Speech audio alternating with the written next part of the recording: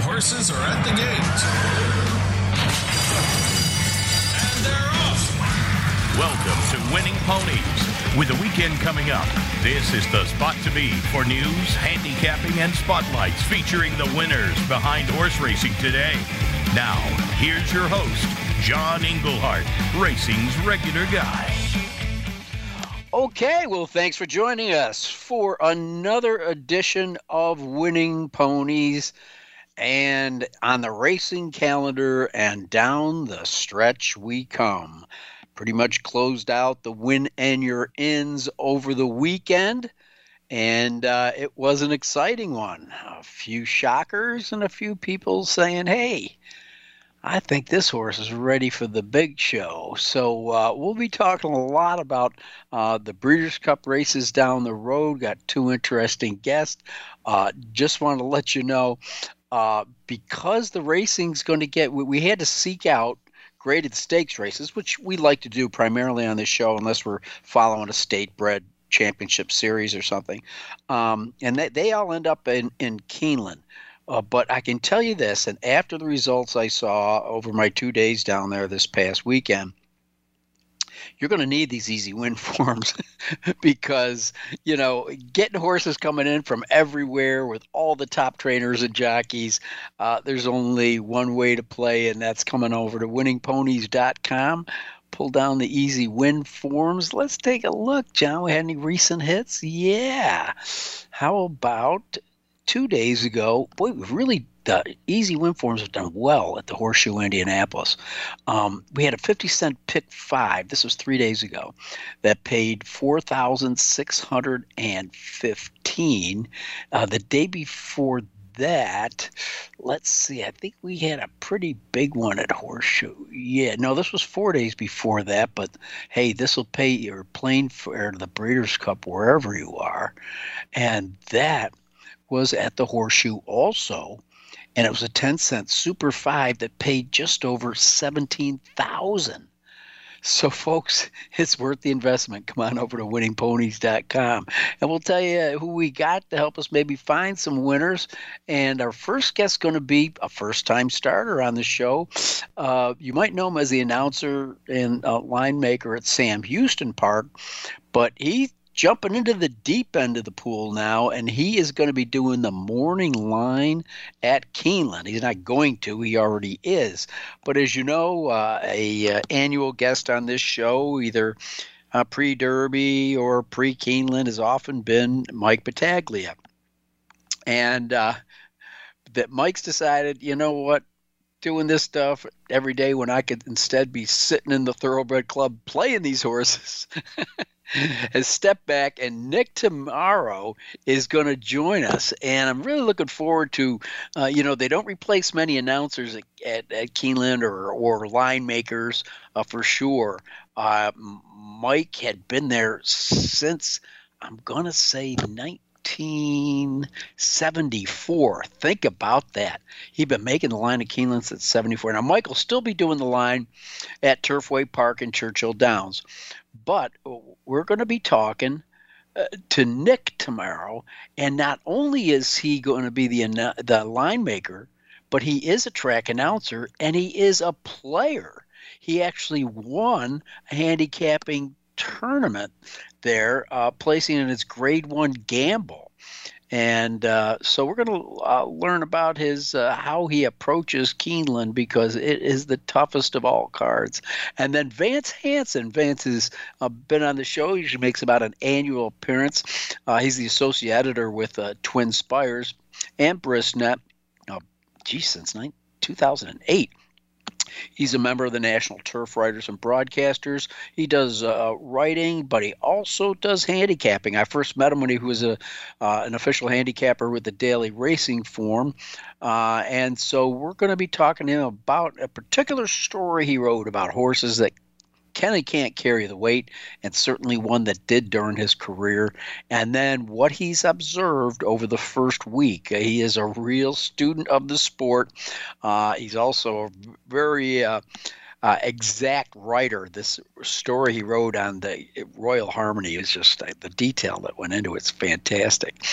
But so anyhow, Vance Hanson And Nick Tammaro, or Tammaro, depending on where you were born and how you say your A's, will be our first two guests. So don't forget the main races that we're going to look at Keeneland. It's a weekend worth. On Friday is going to be the Grade 3 Sycamore, a race with no pace. It is a great betting race. Who's going to get there? I don't know. Maybe the easy win forms will tell you. Or better than that, maybe Vance Hanson will tell us. But then on Saturday, as we know, sadly, she won't be there in person like she was back in 1984, the Queen Elizabeth Challenge Cup. Grade 1, 600,000 on the line. Wish we got more horses, but it's an interesting field. And then we're going to continue our graded stakes observations on Sunday with the Grade 3 Franklin, 5.5 on the grass. Ooh, a horse whose original trainer we had on after the win in the Caress Stakes at Saratoga back in July of 2021 when Elizabeth Merriman was our guest. Well, since then, the horse has traded hands a few times, certainly traded trainers. I do believe that Elizabeth kept a chunk of Caravel that she bred. And so she'll be in this race, but look out, folks, because you've got Twilight Gleaming, a West Ward filly who is right up his alley. Sprinting on the grass. You may remember her name. How about the Breeders' Cup Turf Sprint at Del Mar? That's right. Wire to wire. Rad Ortiz was in the saddle that day, Johnny V. So we'll take a look at those races with Vance Hanson. All right, quick look there. Let's get to some of the news of the week. Jose Lezcano got Jockey of the Week. Let's see, he rode for Hall of Famer Bill Mott at the Belmont at the Big A meet at Saturday, Elite Power in the Grade 2 Vosburg. And then right back, happy to know Bill Mott, Jose Lezcano's the pilot. First time on the 5-year-old mare Warlike Goddess, taking on males for the first time in the Grade 1 Joe Hirsch Turf Classic. And got home against the boys, and looks like she'll be going in the Longines Breeders' Cup Turf because she's got a free invite now. So congratulations to Jose Lezcano. A couple top jockeys that are getting 3-day suspensions for their errant ways. Joel Rosario, Jose Ortiz, and Irad Ortiz are all been handed 3-day suspensions from the Keeneland stewards. They'll run October 19th through the 21st, so those boys aren't going to miss too much. Haven't seen the Preakness winner? Well, you can if you go to Ashford Stud. That's right, early voting. The Gunrunner Colt who defeated Epicenter in the Preakness Stakes. Well, he's going to be going to Ashford Stud. Now, he's a son of Gunrunner. I don't know if there's a hotter sire in the world. Retires with earnings of $1.3 million, but he'll remembered most for his win in the second Jewel at Pimlico Racecourse. The Preakness Stakes. So, Gunrunner, what can we say? He's gotten off to the fastest start of any stallion I can recall. We'll find out what the stud fee for early voting will be as it's going to be announced later. And if you weren't watching the sales overseas, we had our most expensive yearling of the year, $3.3 million for a Frankel colt. And I guess there were some American bidders over there, where that made it very, very interesting. But nonetheless, it looks like it was landed by connections that like to race across the pond. Now, other stakes results, let's get to it. Down at Keeneland, thank you everyone who was down there. It was great to see so many guests. I won't start naming them, but you've heard most of them here on Winning Ponies. The press box was packed and stacked. Coming up, let's see, on Friday, we had the Phoenix Stakes. And in there, Manny Wah, great ride by Corey Lannery, who just snuck up on the inside, was getting a little put in tight by Paco Lopez, who almost got there at 19-1, but it was Manny Wah at 17-1. If you had the exacta, 182, count your pennies, 34. Okay, in the J.P. Morgan Jessamine, the winner was number 3, Delight, a son of Mendelssohn, who was the slight favorite, won by 5 in wire-to-wire fashion. And then in the Darley Alcibiades, this one for the 2-year-old girls, wire-to-wire, Wonderworld, ridden by Tyler Gaffleone, trained by Mark Cassie, a daughter of Into Mischief. Right there in second, this is a great 3-horse photo, was Chop Chop, the Brad Cox trainee, and third, a Chad Brown trainee by Raging Scene. So keep an eye out. The 2-year-old filly division is looking awful good. That was Friday. Then we parlayed that into the stakes on Saturday. Let's see, man. It was fantastic. Starting off in the 6th race, we hit a new track record by none other than Wesley Ward's Golden Pal. What a horse he's turned out to be, and it looks like a return to the Breeders' Cup will be in order. Golden Pal, what appeared to be a public workout, got the job done in 101.39. That's for 5.5 on the turf. In the 7th race, the Thoroughbred Club of America, it was Slammed, who is a New Mexico bred, sent off the favorite. Somebody get out the history books. When was the last time that happened? Slammed and Florent Giroux get the job done by 6.5 at the Thoroughbred Club of America. Second was Happy Soul, and third was Joyful Cadence. Then in the First Lady, it was going to be a Chad Brown horse, but it was the slightly longer shot in Italian, getting the best over stablemate Regal Glory. That's 6 Grade 1 wins for Chad Brown in the First Lady. What an amazing achievement for a trainer. Then on the Claiborne Breeders' Futurity, we got a good one happening in Kentucky here. It was neck and neck down to the wire. Forte racing against Loggins, who had the lead the whole way. And getting up at the wire was Forte. Iran Ortiz was in the saddle. Things were a little tight, but it stayed. Forte, Todd Pretcher, son of Violence, got the job done. Again, this is 2-year-old boys. Keep an eye out. Loggins tried his best. Very game on the front, but just couldn't last. And the third spot was Red Route 1. All right, let's see. I do believe that we want to hit a couple in the last few seconds that we have. Nest, an easy winner in the Belle Dame, taking on the older horses. Shouldn't have any problem there. Malafat gives a Grade 1 trifecta. That race was on Sunday in the Grade 1 Spinster Stakes. So the champ is back, folks. What's he going to do? He's got Malafat and Nest. They're going to have to see each other sooner or later. And again, keep an eye out. Guy by the name of Bob Baffert's got a nice little horse by the name of Cave Rock, who's now 3 for 3 with his win in the American Pharaoh out on the West Coast. Warlike Goddess beat the boys in the Joe Hirsch Turf Classic. That was one of the mounts that got Jose Lezcano Jockey of the Week. And the winner is won the Bourbon Stakes. Great name for that horse. Fun one for a track announcer. And we got a track announcer coming up. That's right. None other than Nick Tammaro is going to join us. I'm looking forward to it very much. I'm John Englehart. You're listening to Winning Ponies. Follow the Voice America Variety channel on Twitter. Our hosts always have something to say, and we know that you do too. We tweet on today's hot topics, and you're welcome to follow us. Speak up and join in at Voice AM Variety. That's at Voice AM Variety. And they're off. What? Can't make it to the track? You can still get all the action with winningponies.com, the home of the easy win form, the most accurate predictions on thoroughbreds, quarters, and Arabian horses at most American and Canadian tracks. Whether it be the Triple Crown, Breeders' Cup, Travers, Haskell, or your daily races, don't worry, let winningponies.com make some money for you.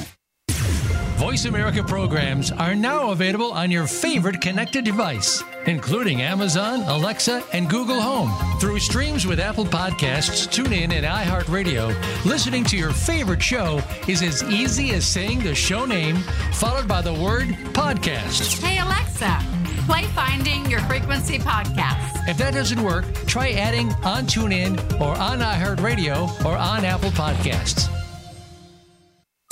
Streaming live, the leader in Internet talk radio, voiceamerica.com.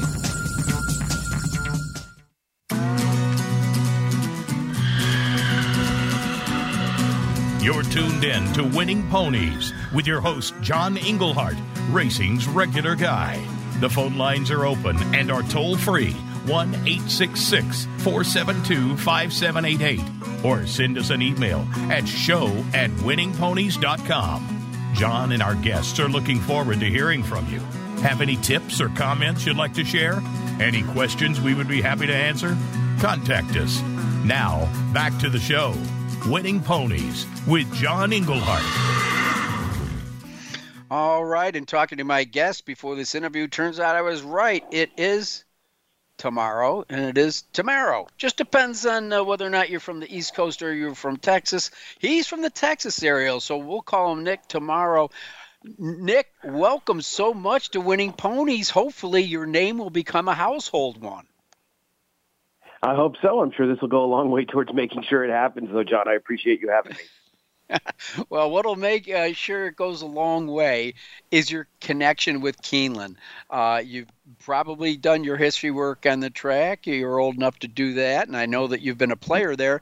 But Keeneland doesn't make rash moves, and they also don't usually put their finger in the dike if something's breaking. So Mike Battaglia had been there since 1974. And, he's beloved of the people of Kentucky. Of course, he was, the announcer for so many years at Latonia, Turfway, Churchill Downs. So he stuck around since 1974. Hopefully we'll be doing this interview in about 30 years, Nick. Boy, from your mouth to God's ears, right? Let's hope so. But no doubt about it. It was an illustrious career for Mike, who I have a tremendous amount of respect for, both as an odds maker and as an announcer. I think he climbed the racing Mount Everest, which is to call the Kentucky Derby, and he did it, I want to say, roughly 20 times. So hats off to him, a real gentleman in the sport. And so I hope that I can come remotely close to filling those big shoes. Now, the enthusiasm I hear in your voice as an announcer reminds me of two guys I work with during their younger years. Of course, they never give me credit for their development, but their names are Pete Aiello and Jason Beam. What do you think of those two guys? I think in the last 2 days I've been texting with both of them. Jason is a big Mariners fan, and so he was commiserating, not so much with me because I'm an Astros fan, but he was texting me after the game on Tuesday, and then Pete and I play in the same fantasy football league, and I engineered a trade. My team's 5-0. He's 1-4, so I was able to pull off a trade with him and hopefully help him rebuild for the future. So two good friends of mine and two excellent announcers themselves, and both in places that it's fun to visit in the wintertime as well. Well, they used to work in a place that was fun to visit in the summertime, and that was a place by the name of River Downs. And I part-time shared an office with those guys and got to watch them in their early days and knew they were both going on to bigger and better things. I know their history, but I don't know your history, Nick. How did you end up in the announcer's booth? Because it's a rare place to be. There's only so many of those positions, let's say, in North America. Yeah, it kind of happened by chance in many ways. I've been in Houston for the majority of my life, and since I graduated from college about 16 years ago. And my dad and my father passed away in January, and he was the one who introduced me to racing. And he and I have been regulars at Sam Houston for a long time. And I had dabbled at periods of time in calling races. One of my very good friends is Travis Stone, who's the announcer at Churchill Downs. And I've known Travis since he was the announcer at Louisiana Downs. And so I called some races there when he was working at Louisiana Downs. And I called a weekend of races at Maynard Downs in Austin back in 2010. So last year, our track announcer at Sam Houston, Chris Griffin, had taken the job up at Parks. And that left the administration in a little bit of a lurch because they needed to replace him rather abruptly. And so what the management did was they found different people to call individual weekends. And so I called a couple of weekends in May, and then we had 20 days added to our slate. And I ended up calling all of those because there was no way to get somebody to come to town just for that period of time. And luckily that went well enough. And the management there said, why don't we try and do this for the time being and make you the permanent announcer. So that's how it went. It was just, I think the definition of luck, right, where preparation meets opportunity.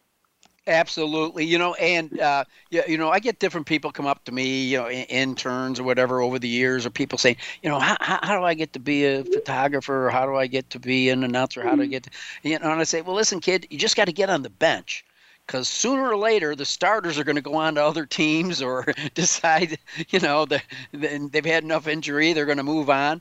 And my advice to anybody is I don't care what you're doing. If it's the biggest slug job in the world, just get your foot in the door, and sooner or later, if you're talented, they're going to recognize it. Now, Nick, what's interesting about you, we're going to get to your style of odds making in a little bit, but I'm like, that the fact that you're familiar with Keeneland racing because you were actually a handicapping contest winner there. So, tell me about that and kind of how you incorporate your handicapping into your odds making.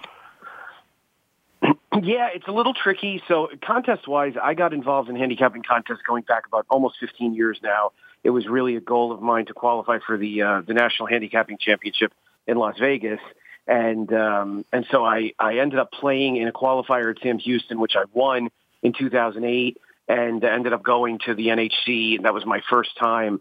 And then I kind of backed away from contests for a while. 5 years later, I was going to Keeneland with a friend, and I said, do you want to split an entry to this contest? And it was pretty brash, a pretty negligent move on my part, John, to be honest with you, because I was switching jobs. And so I said to him, this is a great time for me to be putting up $1,500 to go into a contest. And he was like, well, any good gambler knows that when your back's really against the wall is when you're going to do best. So long story short, I finished third. I qualified for the NHC. We made some money. And then later that year, I played in the Breeders' Cup Betting Challenge in 2014 and ended up finishing fourth. And that was worth roughly $105,000 between what was left in my bankroll and the prize money. And so that kind of kicked off my contest playing career. And one of the people that I encountered along the way was Jim Goodman, who's the director of simulcasting at Keeneland. And so Jim and I have become very friendly, and he is just one of the greatest people you'll meet in racing, a true ambassador of the game and a real gentleman. And so that's how I've really stayed in contact with people at Keeneland. So it's, the handicapping portion of making a morning line can be very tricky because what you have to take out of your mind is, well, that's not a horse I would bet, or that is a horse I would bet. And so I think when you adjust odds... Explain that to our listeners that you're not necessarily, when you see those numbers at the bottom of the program or you see a horse that's 3-1, that doesn't mean Nick thinks that horse is the winner, but he does think that that's how the public's going to perceive it, correct? Yes, exactly. Right. Those are not my selections. That's how I believe the public is going to bet. And so one of the things that I have to remind myself of is that I have to separate what would be my viewpoint from what their viewpoint will be. So I think that, and Wednesday's last race is a great example. There was a horse named Coleridge for Bill Mott who was coming back off a layoff. Irad Ortiz was riding. His last race at Gulfstream, he beat a weak field and he got a big pace set up. He's not a horse I would ever bet. So I think that contributed to why I made him 12-1. He ended up going off 2-1, which I really looked foolish. He also, apparently there was a lot of buzz about his workouts and things like that, just stuff that I can't be prepared for when I'm making a line 96 hours out. So I've tried to put in a few mechanisms to get a little bit more brushed up on that. But that's a great example of it, right? There's a horse that I wouldn't have bet, and so I probably shortchanged him a little bit odds-wise. And so I'm trying to go through in two phases now, where I was actually making the Sunday morning line as we started talking, and trying to go through in a bit more of a basic handicapping fashion, but then more so in an odds-making approach where I'm trying to predict the public rather than looking at it the way I necessarily would from betting perspective. Now, I'm thinking it's Sam Houston. Correct me if I'm wrong, but if all of a sudden you saw, John Velasquez flying in for a mount, or the Ortiz brothers or something like that, that's going to raise some eyebrows, I would think, down there. But at Keeneland, those guys are just another jock in the race. It's a phenomenal training and jockey, and if you want to involve breeding into it, 'cause there's so many 2-year-old races. To me, being an odds maker at Keeneland, it's got to be one of the biggest challenges in the world, particularly on the last thing that I mentioned, and that's the fact that you're handicapping the unknown in these sometimes packed 2-year-old races. Yeah, you're absolutely right. And I think I might be even more frustrated if they're willing to have me do it in the spring and I'm trying to do those 2-year-old races where they're all first-time starters. I guess there's an automatic excuse for that, right? How are you really supposed to know who's going to end up getting that? But no, it's very challenging. That's easy, Nick. I'll tell you. Wesley Ward, right? Wesley Ward and Asmussen. There you go. Right. If one doesn't win, the other one does, because those guys, they're both, legendary for being able to crank up a 2-year-old when they have to. Of course, it's proven time and time again. But Wesley Ward, I'm not telling you anything you don't know, because you're also a handicapper. You're not just an odds maker. I like that. Right, for sure. So, and as you mentioned, it is a very difficult place to make the odds for, because, in any given race, you could have shippers from Churchill, Indiana, Kentucky Downs, Belterra, Saratoga, Aqueduct, and you're trying to assess this form and tie it together from those different jurisdictions, while also keeping an eye on the potential pace scenario, understanding what's going on class-wise, and that's probably the most difficult element of it. And so, any morning line maker is going to tell you that their default option is to use speed figures. Unfortunately, we all make morning lines pretty much too far in advance to have the advantage of using something like Thoroughgraph figures. So buyer figures become the default option for daily racing form users. And, they move the market more than any other figure. So it seems like the most accurate way to approach things, but there are going to be plenty of times where the public looks other directions or looks for other options that might help them get to where they want to land. So it's a matter of putting together as much information as possible in a piecemeal fashion, but in a short period of time.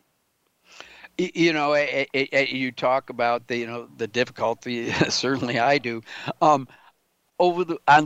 I don't know if it was both days. I was down there Friday and Saturday. But okay, we're at the elite of the elite. I expect every horse to be here to be an Into Mischief and a gun runner. I saw a New Mexico bred and a Michigan bred win. I mean, how difficult is that to factor into your handicapping / line making? I mean, here's horses that obviously aren't used to facing these horses that have often, let's say, tasted stakes company or more competitive stakes company. And you come in with a New Mexico bred and a Michigan bred and win at Keeneland. That's a feat. It is, yeah. And Slams, who you referenced, a New Mexico bred, is a horse who won by the length of the stretch, it seemed, as a pretty solid favorite. So, right. And the other thing there is that Slammed is a horse that was trained by Todd Fincher. And, the majority of, granted, Todd Fincher won the ACAC at Churchill a couple of weeks ago with Senor Buscador, I guess just a week ago. But the general public is still becoming acquainted with Todd Fincher. So they see his name. They don't really know who he is. And little do they realize that he's an excellent trainer, and a trainer that wins at a really high percentage around different geographical locations where the racing has gotten a lot more competitive. And a lot of the dirt racing in New Mexico and Texas has improved as time has gone by. And so Fincher's stock is good enough for him to have dabbled a little bit at Del Mar as well. So, here's a guy who's actually a really good trainer, training a horse that people aren't quite sure how good she is. But I will say that the public really for pun intended, they slammed, no doubt about it. They knew she was ready to roll. I loved it. I love it. And then, E.T. Baird, who was, a staple on the Chicago circuit, and it's just sad to see where all these guys have been peppered around the United States, and as far as jockeys and trainers. He comes down here just for 2 mounts and wins them both. Things that make you go, I interviewed him after his second win. He goes, hey, I got to go catch a plane, man. I was getting his phone number. And I said, hey, E.T. He goes, what? I go, you're the leading rider at Keeneland. It wouldn't last long, but he won like the first. No, it's true, right? And again, he gave both horses a very good ride. And then E.T. Baird, one of the more underrated front end jockeys that you're going to find, even in his in the twilight of his career. I shouldn't say maybe the few victory laps left in his career. But, and he rode a winner on opening day for Fernando Bahina, who is a high percentage trainer, but again, wins a lot of those races on smaller circuits. So the public is going to be pretty inclined to overlook those types. And I think that's the challenge of being a line maker and trying to predict what direction they're going to go, looking at all these variables. Okay, we're talking with Nick Tammaro, who's you may be familiar with his voice out in Texas, but now we're going to try to get familiar with his line making here in Kentucky. Hey, now what I want to know is, you are spouting out statistics on people that I was not familiar with whatsoever, and you make it sound like these guys are in your hip pocket. Do you keep extensive notes, or are you just a sponge for anything and everything, or are you a huge stats guy? All the above. I think I'm just I'm a total number cruncher. I've told people for years I'm just a nerd for numbers and racing information and things like that. So I've generally kept up with as many stats as I possibly could. I handicap also probably 80 plus races on a weekly basis from all the major jurisdictions and in the assorted work that I do for a couple of different companies. And I think that goes a long way towards contributing as well. At least at this stage of my life, and I am getting a little older, and my memory is not as good. I've often joked with people that I'm going to be very, very sad when I can't remember things the way I have my entire life, and it's getting a little bit harder. The race calling is probably not going to help either because you become so conditioned to forgetting things so willingly. But yeah, that's kind of a big part of it. I've always tried to really look at a lot of races, and I love the challenge of handicapping and picking winners and everything that goes into it and the reward that comes out of it. So you can tell probably as I talk about racing how much I love that element of it. And at a place like Keeneland, it took me until 2014 to actually go to Keeneland in person for the first time, but I have so much respect for what it is as an institution in American thoroughbred racing, and have the opportunity to have a job like this. I'm going to treat it with the utmost respect. So everybody out there, especially my adoring fans on Twitter that might think that I'm the worst morning line maker ever, you can go on with it, certainly, but understand that I am actually putting the work in. I love it. Well, we're getting to know who Nick Tammaro is this evening. Well, like I said, first of all, I've been around Keeneland since, we'll just say, the 80s. And I've watched the place, and the one true vein that runs through it is over the years they've instituted change, but subtly, no slap in the face type of thing. But everything they did, every decade they did it with class, and they also did it by hiring quality people. Again, like I said at the top of the show or the beginning of this interview, as long as you're good and respected and respectful, they give you a shot at Keeneland. And again, Kurt Backer, here's a racetrack that never had an announcer, and he's become a staple of that place. Again, Mike was there since 1974, and I could go on through a litany of other positions that track. So, Nick, well, welcome to Kentucky. I could tell from your enthusiasm. You're going to make it, because you remind me just a little bit of those two guys I mentioned earlier in Pete Aiello and Jason Beam, because both of them have had this exuberance about them that I like. I like the high energy, and I do like the way that they're different, but they're alike in the race calling in that they're both very good storytellers. And I think that's important for somebody who is a race caller. How would you describe your style to the public? Yeah, I think definitely to try and capture the unfolding of the story, a little bit of how you unravel everything as time goes by. So I think, looking at it from a handicapper's perspective, my goal early on in calling the races was to try and identify the horses that if you had made a bet, you would want to know as things were unfolding, who was making a move, who might be fading, and really be as descriptive as possible and also as accurate as possible in doing that, because I think that really enhances the viewing experience. But, I mean, obviously, like many people, I grew up listening to Tom Durkin and Trevor Denman, who were two with different styles, but two guys who had an uncanny ability to really capture the races it was unfolding. Tom Durkin from just a theatrical standpoint, and Trevor because he was such an astute analyst of race flow, and a lot of people don't realize that Trevor Denman was on some of the early Breeders' Cup broadcasts breaking down races immediately after they were run. And, that's something that you just wouldn't expect from an announcer nowadays. And he was actually really, really good at it. So I love that about each of them. And I try to listen to other announcers as well who I think do a particularly good job of that, because it's really about enhancing the experience for the listener and getting out of the way. Right, because the horses are the story. The jockeys, in many cases, are part of the story as well. The story is very rarely the announcer. We're just the people lucky enough to bring the story to the public. Well, Nick Tammaro, I look forward to meet you in person. Yeah, keep that spirit up. And next time you talk to Jason and Pete, tell them you know me. I'm going to let him know tonight, John. I appreciate it very much. Thanks for having me. I'll see you soon.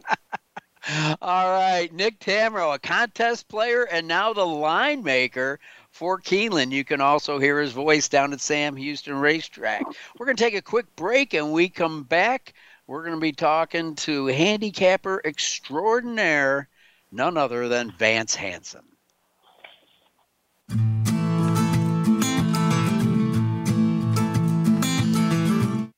Become our friend on Facebook. Post your thoughts about our shows and network on our timeline. Visit Facebook.com/Voice America.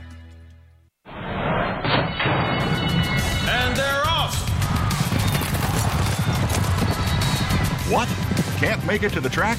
You can still get all the action with winningponies.com, the home of the easy win form, the most accurate predictions on thoroughbreds, quarters, and Arabian horses at most American and Canadian tracks.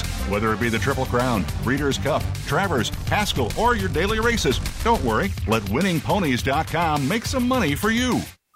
Streaming live, the leader in Internet talk radio, voiceamerica.com.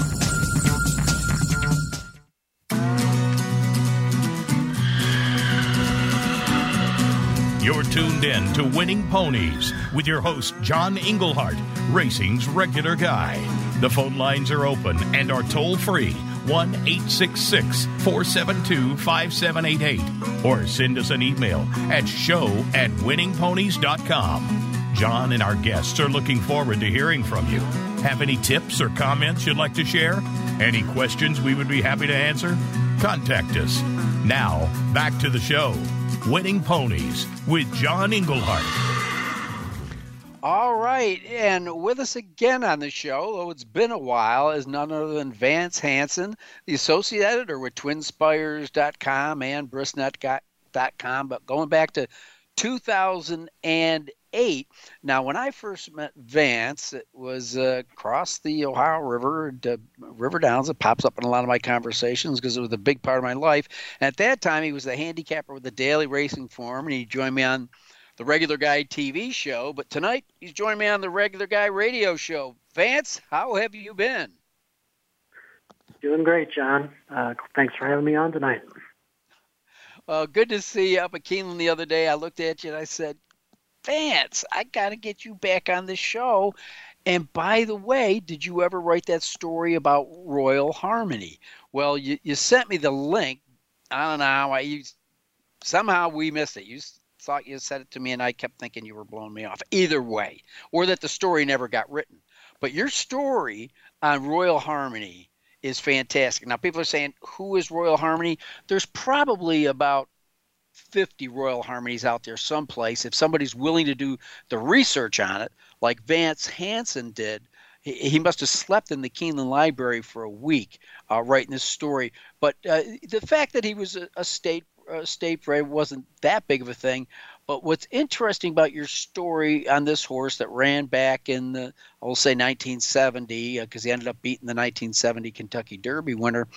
What impressed me the most, Vance, number one, your amazing research on the story, but number two, the amount of weight that handicappers made this horse carry. Yeah, for those that don't know the story of Royal Harmony, he was an Ohio-bred champion in the late 60s and early 70s, as you mentioned, and actually a very good horse, not only in state-bred company, but also in open company. According to my research, Royal Harmony won the Fayette Handicap 3 years in a row at Keeneland, and he was the first horse ever to win the same stakes at Keeneland 3 times. So he has that going for him as far as Keeneland racing history is concerned. But going to the weight that you mentioned, yes, Royal Harmony was one of the unbelievable weight carriers of all time, even compared to, superstars like a Kelso or a Forgo. Royal Harmony and a lot of these Ohio-bred stakes in his era, he was being asked to carry upwards of 140 pounds or more. And I know, according to my research, he won stakes carrying 141, 143 pounds. I mean, it was just an unbelievable achievement for a horse that a lot of people just don't know about. So it was a fun story to research, and he's a very cool horse, and I'm sure, in this day and age of social media, he would have just been an absolute sensation, I think. Absolutely. He would have had his own website and everything. Well, Vance, like I said, all eyes are going to be on Keeneland this weekend because, once we get this close to the Breeders' Cup, you see a lot of stakes kind of disappear for a while. People are waiting for the big day to be over. But we got 3 graded stakes races spread across 3 days, Friday, Saturday, and Sunday. Now, the most challenging, I think, we're going to see on Friday in the Sycamore. I mean, you got some old veterans. The one that really jumps to mind is Arklow. Who knows? He is a horse, not a gelding, so this could be his swan song year. He's going to be considered one of the favorites. He's a favorite in my heart, but not on paper. I'm kind of moving, since there's no real pace in this race, I had a hard time going, but I see one horse can creep up a little bit quicker than some of the others, and that's a horse by the name of Mirror Mission. So I'm going to cut right to the chase and show my hand, because this was a very hard race to handicap, Vance. It definitely was. We have an overflow field of 12. You have a lot of, old time with horses with plenty of black class. I counted several grade 1 winners in the field. And of course, we also have a former Eclipse Award champion and channel maker. So this is an amazingly tough race on paper. I thought Mirror Mission looked really good. I mean, the main asset he brings into the race is he's a mere 4-year-old running against a lot of grizzled veterans that are 7 and 8. He's obviously less exposed than a number of horses in the field, so I think he's going to run really well off a close second-place finish in the Sword Dancer. I kind of went in another direction as well with another 4-year-old in the race. Chad Brown is putting in a first-time stakes performer in here named Baltus, number 10. He's 12-1 in the morning line. Yes. And he's coming in off 3 consecutive victories in Overnight Company in New York. He didn't do too well at the start of his career. He kind of got a belated start to his career last year. But then he was gelded, put blinkers on him, and now he's won 3 straight in Maiden and Allowance Company. Well-bred, he's by Galileo. He's already been this 1.5-mile distance, winning an allowance at Saratoga last time. So Baltus, I think, is going to be a horse to be on the lookout for in this race. He's got plenty of upside, I think, and of course, this is a chance for Chad Brown fans to get a price here. Absolutely. I'll send you a photo right now of my PPs, and you'll see that I got a big check mark by Balthus. And I said, taking a jump in class, but I think he's ready. Plus, you said the key word here, Galileo. I've been in love with that horse since he was running.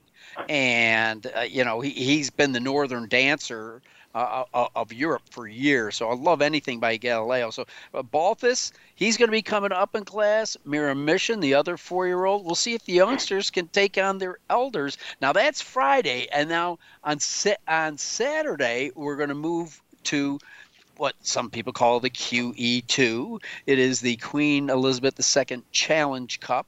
And I think some horses either waiting to go into the Breeders' Cup or because there's opportunities elsewhere.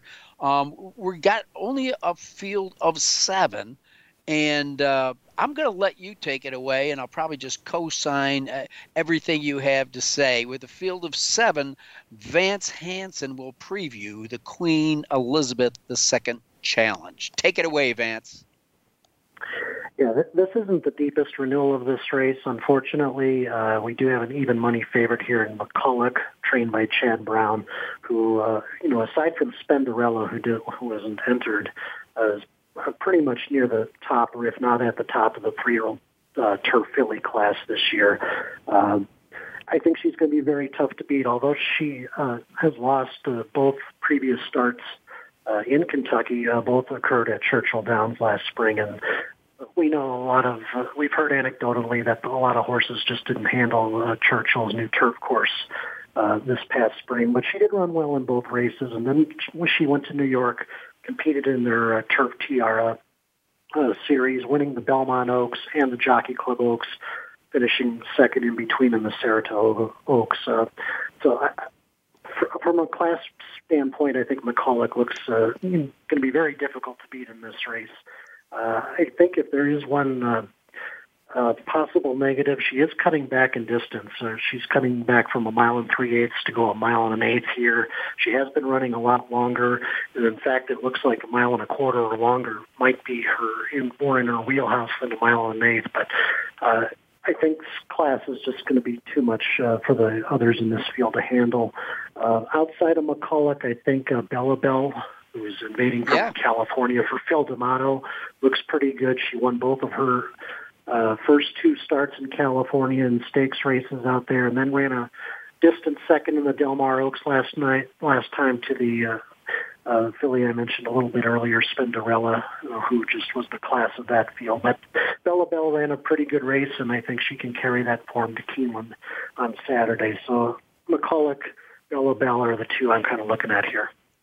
Boy, I hope we got great minds, because we do think alike. What really kind of gave me an added edge on Bellabel, and again, I'm not saying she's going to beat McKulick, but that'll be my exacta, was the fact that Umberto Rispoli, who, as you know, is a top rider, particularly on the grass, is making the trip. He has not had a mount at Keeneland yet this meet, and he's making the trip to ride this horse. That kind of gave me a little extra push that these guys are here for the real deal. Of course, grade 1 and 600,000 will bring you in, but I thought that was interesting, because certainly you don't have a problem finding good jocks sitting in the room at Keeneland if you need one.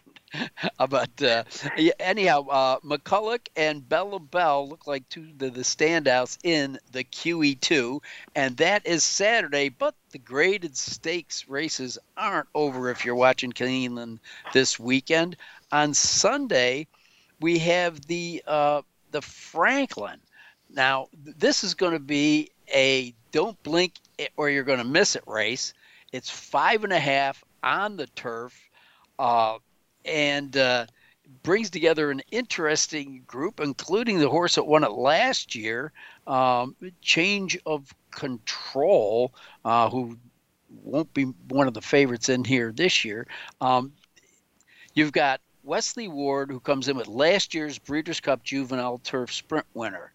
Twilight Gleaming. Sounds like a 5-star yes, go to the window. My question, Vance, is, as impressive as this horse has been in its, shall I say, short career, only 8 lifetime starts, but 5 of those wins, why do you think there's all those breaks? The horse shows 4 significant layoffs between, again, another top effort. Do you think that Wesley Ward just figured out that's what this horse likes, is a nice rest in between races? Or do you have any inside information the horse might have a little, hitch in its get along?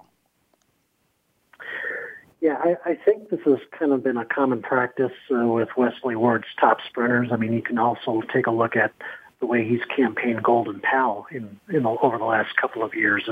Very well spaced out races. In the case of Golden Pal, of course, he's been targeting European races with him as well, and has gone over there multiple times with that horse. And it takes a little time for them to ship over there and run, and then come back, settle back in, get back into their groove, and then point for a domestic race. So I'm kind of guessing. My memory is a little bit bad, but I thought maybe Twilight Gleaming was perhaps maybe thinking about pursuing a race overseas over the summer that just didn't come off. And then they just kind of worked their way backwards from the Breeders' Cup or from some of the major fall stakes and kind of just spaced out their preps from there. This is why we got Vance Hanson on, folks. He notices these things. Another horse that's been I've always had an interest in since the whole hometown breeder, owner, trainer of Elizabeth Merriman, and then the sale to Bobby Flay, and now it looks like it's a sale to another racing entity, and now it's onto its third trainer, though Brad Cox has done an awful nice job with it. Has an ability to throw in a clunker, but then all of a sudden can bounce back and go for a win. That has been this horse's rhythm going back to March. It's been every other race, a win or a clunker. Last one, we'll call it a clunker. I'd be happy to run fourth in a grade 2. But is Caravel sitting on a potential winning effort here, Vance Hanson? She certainly has a shot. She's going to be showing speed from the inside, but she won't be alone in that. And I think the race last time was a bit of a throwout. She was running over a synthetic track at Presque Isle Downs. But she had one on the synthetic track before, so it's kind of tough to figure out. Maybe 6.5 furlongs is just simply too far for her, and because she did wilt pretty badly in the final furlong. So it was probably the distance more than the surface last time. So, yeah, I think she has a chance to bounce back here. I think I'm going to take another shot here for my top selection here. A 4-year-old filly in here who's even more lightly raced than Twilight Gleaming kind of caught my eye in here, and that's About Time for Sherry DeVoe. Started her career in 2021 in May, didn't do so well, and then was off for quite a while. Came back this past January and just ran like gangbusters in her first 4 outings, working her way through the allowance ranks, and then finally winning making her stakes debut at Monmouth in June, winning the Goldwood Stakes very comfortably. She looked really good in that race. Then she threw a clunker in her next start in the grade 3 at Saratoga.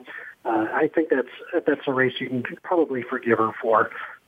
Just kind of perhaps bouncing off a career best. She's been off since then. She comes in here very fresh, and with just 6 races behind her, I think she's got a lot of potential here. I think she's going to work on a great trip here as a stalker behind the speed here, and she'll get her chance to mow them down late. So About Time is the horse I'm kind of looking forward to in the Franklin.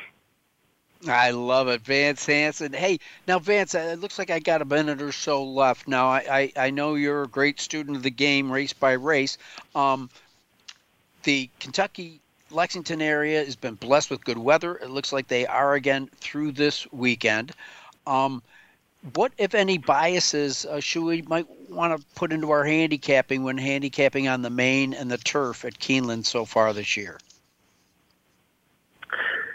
Yeah, I haven't detected too many, I think, on either side. Of course, that can change from day to day. Keeneland has a very long reputation of being a speed-favoring surface, especially in good weather, and the track dries up pretty well. And in the turf course, I think typically has traditionally played towards closers, but that I've seen plenty of days in the past where speed just will not stop. So as far as betting these grass stakes are concerned, I think they should have some earlier races on the turf on all 3 days. Bettors should just kind of pay attention to see what's going on early in the card and adjust their selections accordingly. All right. Well, Vance, I thank you very much. And once again, hats off to you. That story on Royal Harmony was an award winner. And I thank you for joining us again. It was good to see you. Thank you, John. Good luck to everyone this weekend. All right. That was Vance Hanson. Early in the show, Nick Tammaro, if you're out in California, or should I say Texas, and it's Nick Tammaro if you're talking to him in New York. So thanks for joining us. As you can see, we got some wide open races or races you want to key those horses that we may have agreed on. The important thing is that you pull down the easy win forms and see which way they push you in. Co-sign that with one of our picks, and hopefully you'll be bringing home one of those boxcar winners that you can go over to winningponies.com and check out and see what our recent hits were. They're all up there for you to check out. So for my guest and for my producer, Josh by Gosh, I'm John Englehart. Don't forget, folks, countdown coming. We're only about 3 weeks away from the Breeders' Cup. Until then, stay tuned. Good luck, everybody. Come back and join us again on Winning Ponies.